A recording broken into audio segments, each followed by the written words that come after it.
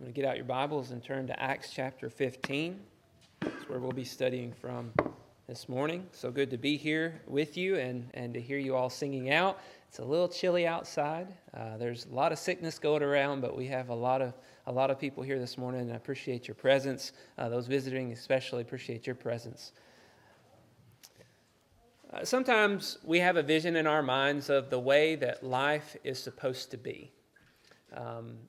If you're a husband, maybe in your mind, life is supposed to be, I go to work and I come home to a nice home-cooked meal that's fresh out of the oven, ready for me. The door opens for me. My children, take my shoes off, rub my feet. Life is good. They're obedient, they're respectful and submissive, and man, it's just a wonderful, wonderful vision of life, right? If you're a wife, maybe the vision is more like this, expecting, the husband to come home from working and to take over, to do the cooking, to do the cleaning, to do the care of the children and to raise the children up and help the children to be obedient and respectful, and so that they rise and they call their mother blessed, and they take care of cleaning up after themselves, and all their messes are immediately removed as soon as they make them. These kind of visions about what the ideal life would be for us. We have those. I'm sure we do.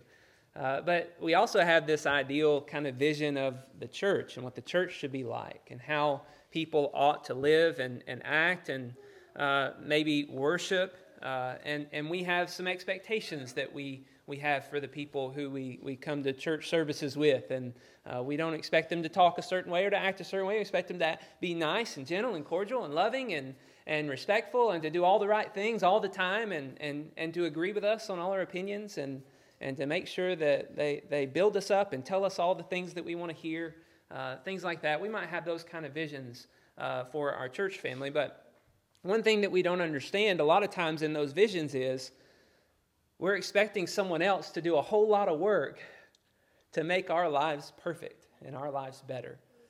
And that's something that we miss out, husbands, as we're expecting all these things from our wives. Wives, as we're expecting all these things from our husbands. And as church members, we're missing out on how much work it takes to create the culture and the relationships and the will and the desire from the church members, how much work it takes in order to bring all of that about. We really have these ideals in our mind, but we fail to sometimes understand we're expecting other people to do stuff, and we're not really thinking about the work that we would have to do to meet other people's expectations. And sometimes those expectations are just not good expectations. Sometimes that vision we have is not really a good vision. Who's to say that I'm right about all of my opinions and I should expect everyone else to agree with me and believe all the same things that I do? And if I were to go and to place that upon the church, that the church has to agree and observe all of my opinions and do everything the way that I think it should do, then that's not going to go over well. There's going to be some divisions that happen. There's going to be some hurt feelings about that. And that's exactly what we're going to be studying about happening in the book of Acts, in Acts chapter 15. We're going to learn about an issue that pops up that seems to be a recurring issue that pops up in the New Testament among the Jewish brethren as they're trying to learn how to accept Gentile brethren who have different ideas and understandings about how things ought to be. So if you're there with me in Acts 15, let's read verse 1. It says, "But some men came down from Judea and were teaching the brothers, 'Unless you are circumcised according to the customs of Moses, you cannot be saved.'" So just in the first verse, excuse me, notice what's being said. Basically, as they come up into Antioch, which is a Gentile church, mostly a lot of Gentiles, that has done a lot we've seen throughout Acts up until this point. These Gentile Christians have been promoting the gospel in other places. They supported Paul and Barnabas on a missionary journey to go to other places and spread the gospel elsewhere. They've also given money to help in a famine in Judea, in that area. They've done a lot to serve God and to be faithful to God. And then they have these men who come in from Judea and they say, none of these Gentiles are saved. Ooh. Can you imagine? Can you imagine hearing this news? After all that you've done to serve God, believing that you were saved because of what Jesus has done for you, to hear these brethren come in and say, actually, no. They've not yet done what they are supposed to do. They've not yet been circumcised and followed after the customs of Moses. Even though they've done all these wonderful things, there's something that they're lacking, and they're not yet in a saved condition. So essentially everything that they've done to this point that has shown that they love God and that they're transformed, none of that counted because they hadn't been circumcised. I kind of wonder how these guys acted as they were relaying all of this information. I kind of wonder if they were very gentle and humble as they say these things. Kind of wonder if they were, kind of proud about the knowledge that they had and the understanding and how they were circumcised and how they had kept the law and they knew all these things. I kind of wonder how they projected themselves as they came into that church building and basically said, no, you're not saved. That's just so disheartening. But, did they ever think, well, if this isn't true, then we're probably hurting people more than we're helping people. And ultimately, what we see in verse 2 is it's not true. This was a distortion of the gospel. Notice in verse 2, after Paul and Barnabas had no small dissension and debate with them, Paul and Barnabas and some of the others were appointed to go up to Jerusalem to the apostles and the elders about this question. So being sent out on their way by the church, they passed through Phoenicia and Samaria, describing in details the conversion of the Gentiles, and brought great joy to all the brothers. Notice there's no small dissension and debate. That's fascinating. Paul and Barnabas stand up to these guys and say, no way. You're going to tell me that they're not saved? No way that they're not saved.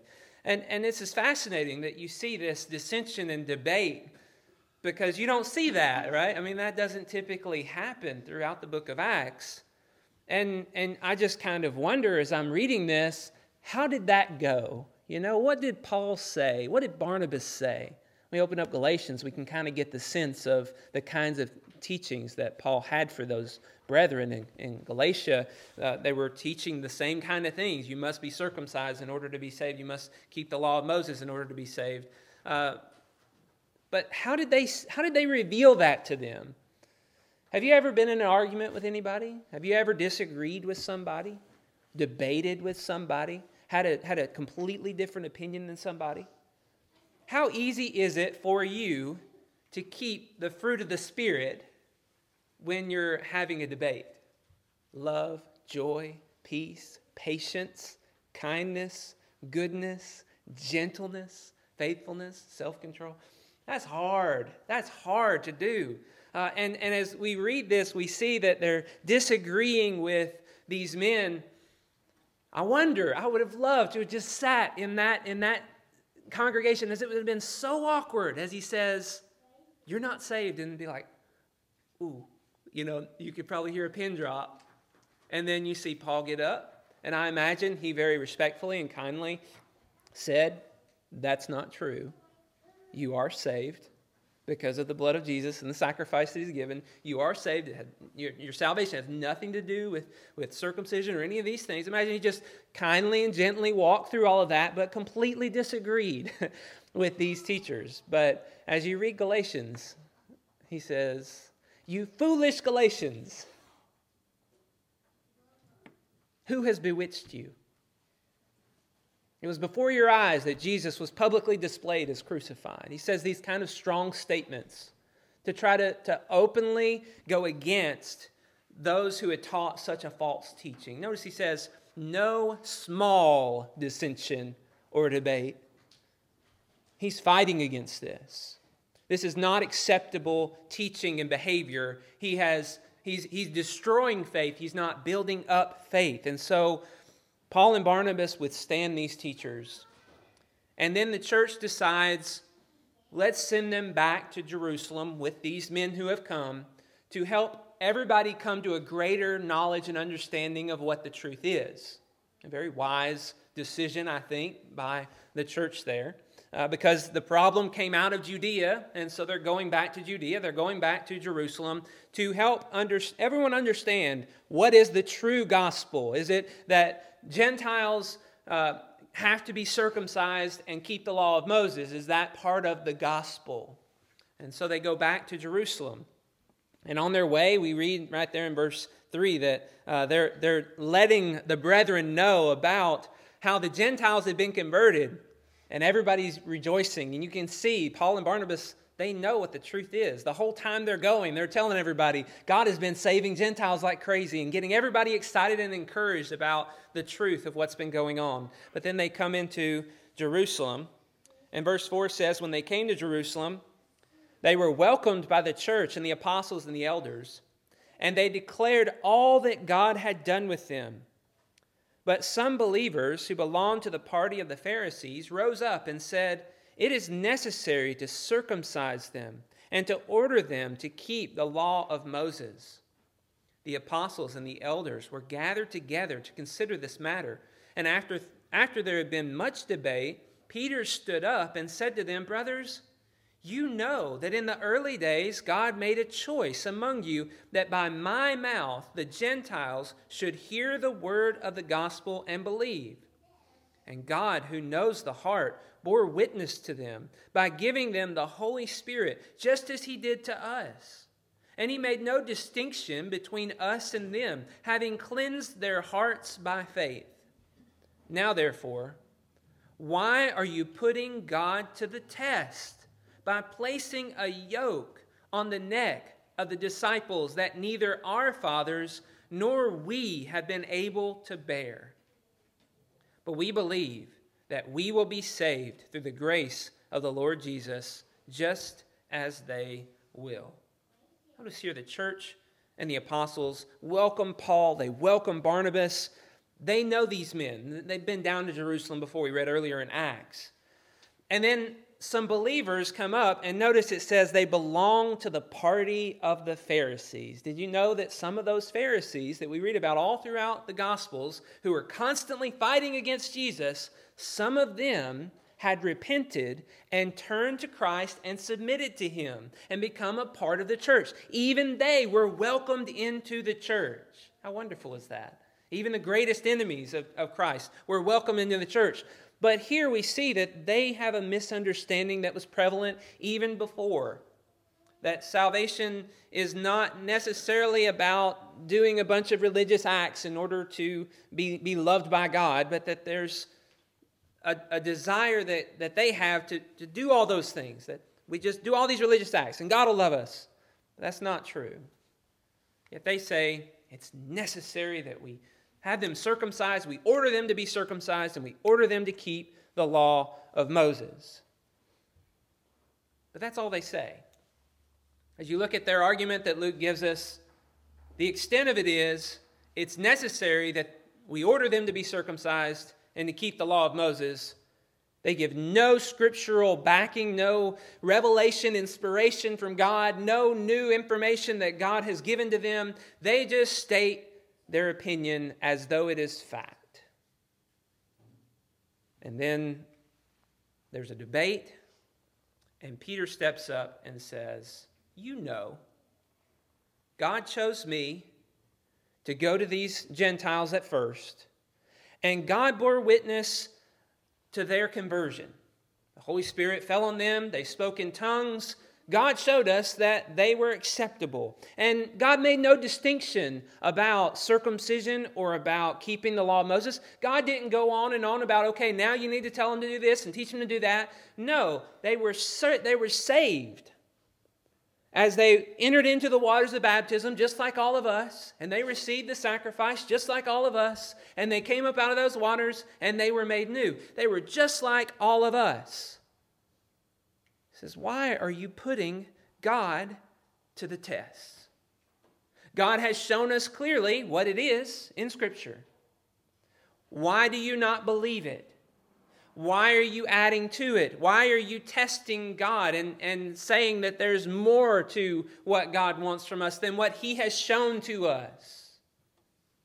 You're reading more into what God wants than He has revealed.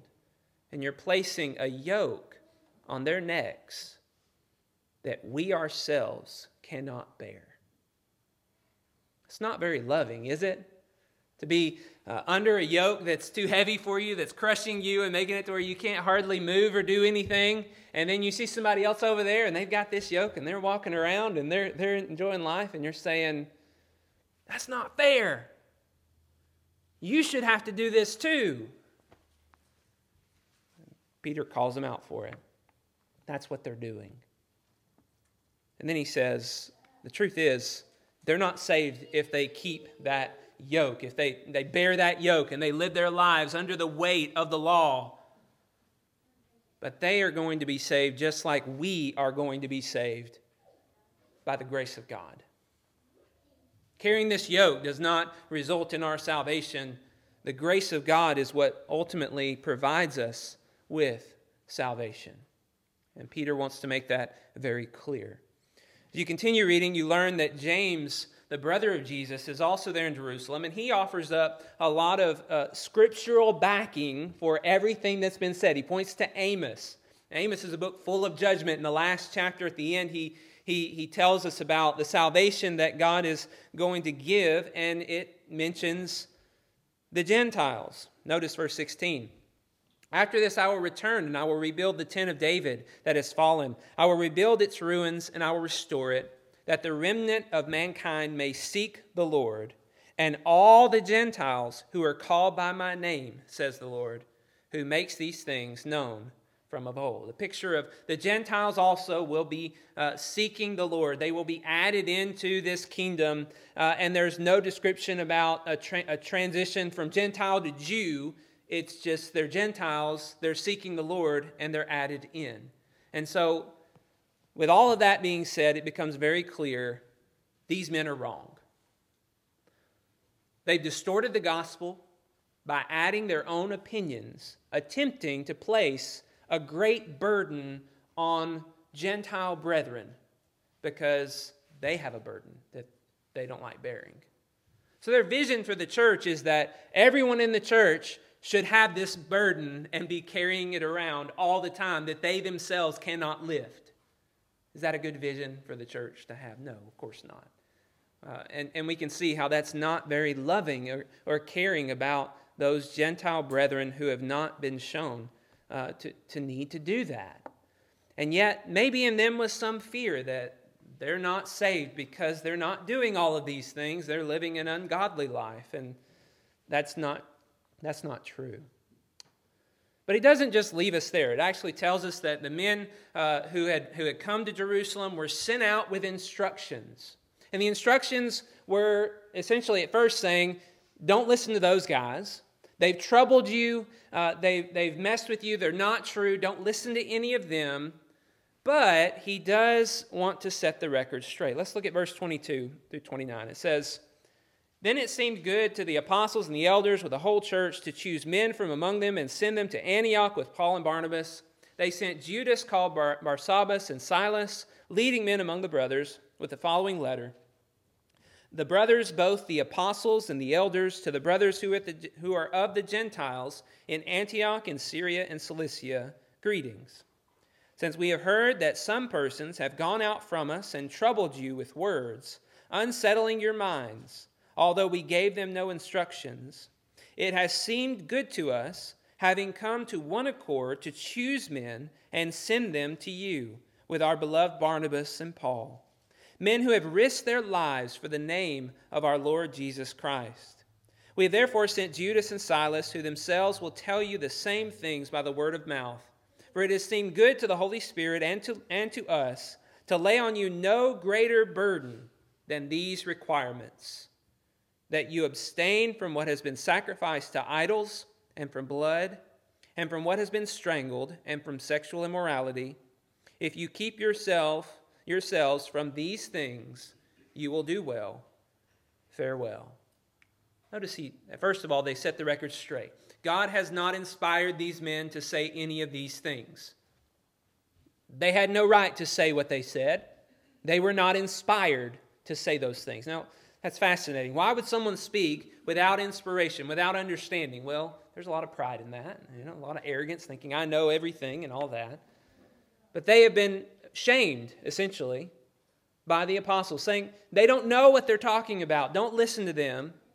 But then he goes on to give them instruction. He gives them direction. These are the things you need to be focusing on, Gentiles. Not the law of Moses, not circumcision. Those things have nothing to do with you. You're not under that covenant. You're under the covenant of Christ. So these things are the things you need to focus on. Abstain from food offered to idols. And abstain from things that still have the blood in them. And abstain from things that have been strangled, because that would still have the blood in them. And abstain from sexual immorality. And we look at this list.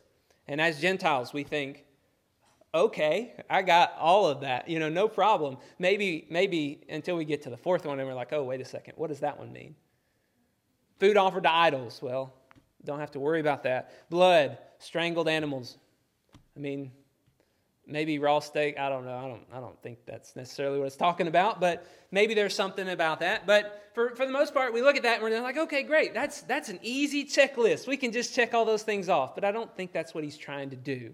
I don't think this is about giving them a checklist of, as long as you keep these 4 things, then you're in the clear. But why does he give these 4 things?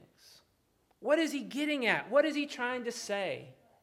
Well, do you see how these 4 things are abominable? And they are things that the culture around them has widely accepted as okay and as a good thing to practice. Everyone around them is eating food offered to idols and going to the idol temple and eating things with blood and strangled. Everyone around them is engaged in sexual immorality, and he's trying to help them understand your major weight in life. Gentiles in Antioch and Cilicia and Syria, your main objective in life is to not be like them, to not accept the things that they accept. To not say that the way of this world is okay and it's godly and it's fine because I'm forgiven through Jesus. But to say, I'm not going to do any of these things because it's not okay. It's not just a problem that the Jews have. It's an indication that I don't revere God. And I'm not living a life that is seeking to shine a light for God's glory. I'm being like everyone else, engaged in the same kind of deplorable acts that they're engaged in. And so this letter is intended to direct these believers on what really is important for them. It's not the law of Moses. It's not being a part of this world. Not living for this world. Not engaged as we think about all of these things. We think about the world around us. Not engaged in the things that they consider to be okay. That sexual immorality should just stand out to us. The world around us is openly praising sexual immorality. Homosexuality, transgenderism's going nuts right now.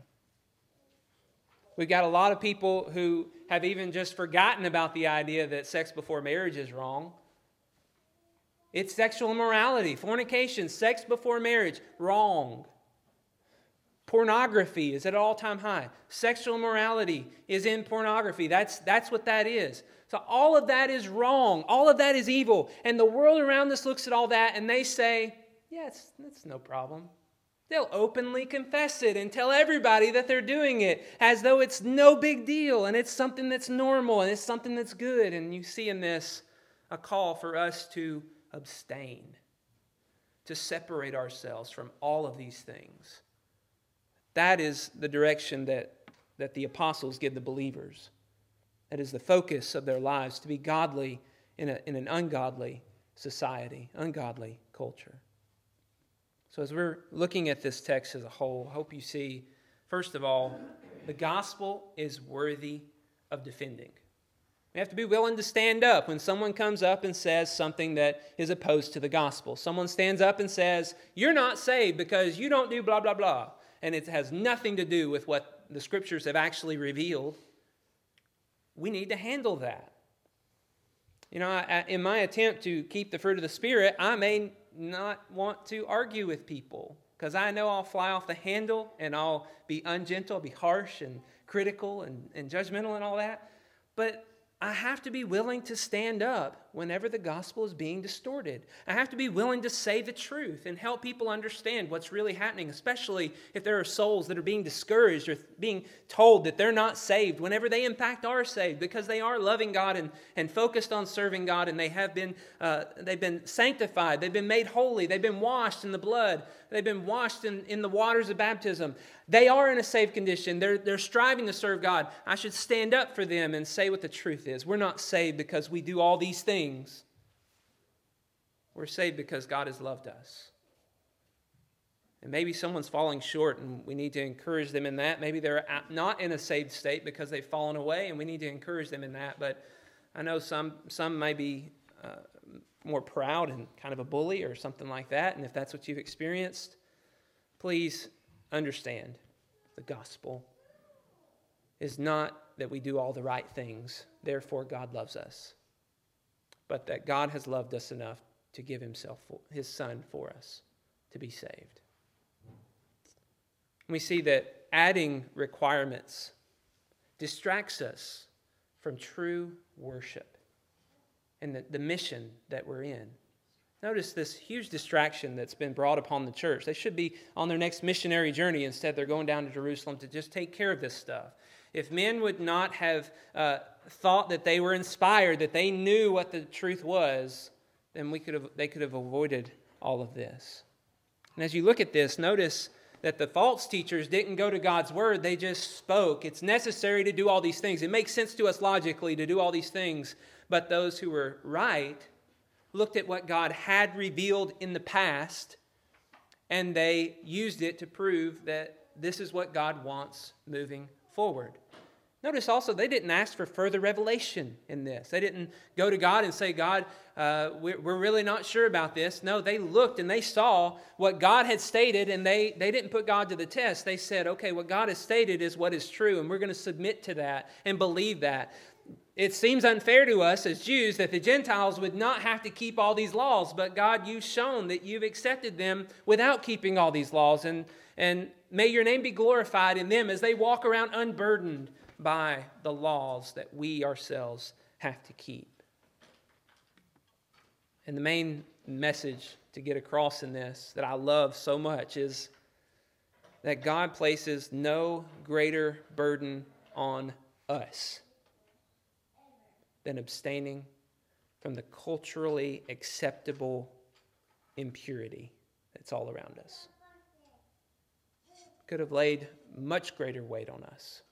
We see much greater weight put on the Jews, but not on us. We are here to abstain from the sinfulness of the world, and that is a major focus for us, to live godly, sanctified, holy, righteous lives before God. That's what he calls for us to do. To remove the idols, to remove the sexual morality, to remove the worldliness from us is enough. Enough for us to be burdened with. God's vision for all of us has to become our vision. We talked at the beginning that we all have a vision for how we think things ought to be, and we may not like each other's visions, and so there might be fighting and stuff like that, but do you realize God has a vision for us as the body of Christ? He has a purpose, a design in place that we would be to the praise of his glory, that we would be holy and righteous and pure and good and do all the things that this world does not do and abstain from all the things that this world does. God has that desire for all of us. So we need to think about how we can become holy and pure and separated from the influence of the culture that's around us. I like Ephesians 4 to help me with this, which tells us that we need a renewed heart and a renewed mind. Ephesians 4, verse 17. Now this I say and testify in the Lord, that you must no longer walk as the Gentiles do, in the futility of their minds. They are darkened in their understanding, alienated from the life of God because of the ignorance that is in them, due to their hardness of heart. They become callous and have given themselves up to sensuality, greedy to practice every kind of impurity. But that is not the way you learned Christ. Assuming that you have heard about him and were taught in him as the truth is in Jesus, to put off your old self, which belongs to your former manner of life and is corruptible through the deceitful desires, and to be renewed in the spirit of your minds, and to put on the new self, created after the likeness of God in true righteousness and holiness. You want to put off the world, it starts with the mind. Not having this mind that's focused on meaningless activity. Idols. Things that satisfy us temporarily. People around us are focused on that. They're ignorant, he says. They're darkened in their understanding. They do not see, they do not understand what we as Christians understand and see. And we cannot be like them. We cannot walk as they walk. That is not the way we learned Christ. Christ did not live that way, and we are called to follow in his footsteps, to have a renewed mind that belongs to the new body that was given to us as we were resurrected out of the waters of baptism. We're called to put that mind on daily, to hold every thought captive in obedience and submission to Christ. And we see that's exactly what we have been called to do in this very text, to glorify God. We're not here to make up rules or to force people to do things that are our opinions. We're here to glorify God because of what he's done for us. We do not believe that we will be saved because of how pure and holy and righteous we become, but we believe that we will be saved purely by the grace that God has showered upon us, that we have received. And now we desire to live for him and not for this world. If you're here this morning and you've not been living for Christ, we want to help you and encourage you to put him first in your life, to put away this world. This world will never give you what you desire, but God offers to you the greatest of treasures. When this life is over, he offers to all of us an eternal home where we get to live in relationship with him. It's up to you to make the choice to submit to him and to live for him. And if there's anything that we can do to help you in that choice, will you please come and let us know as we stand and as we sing.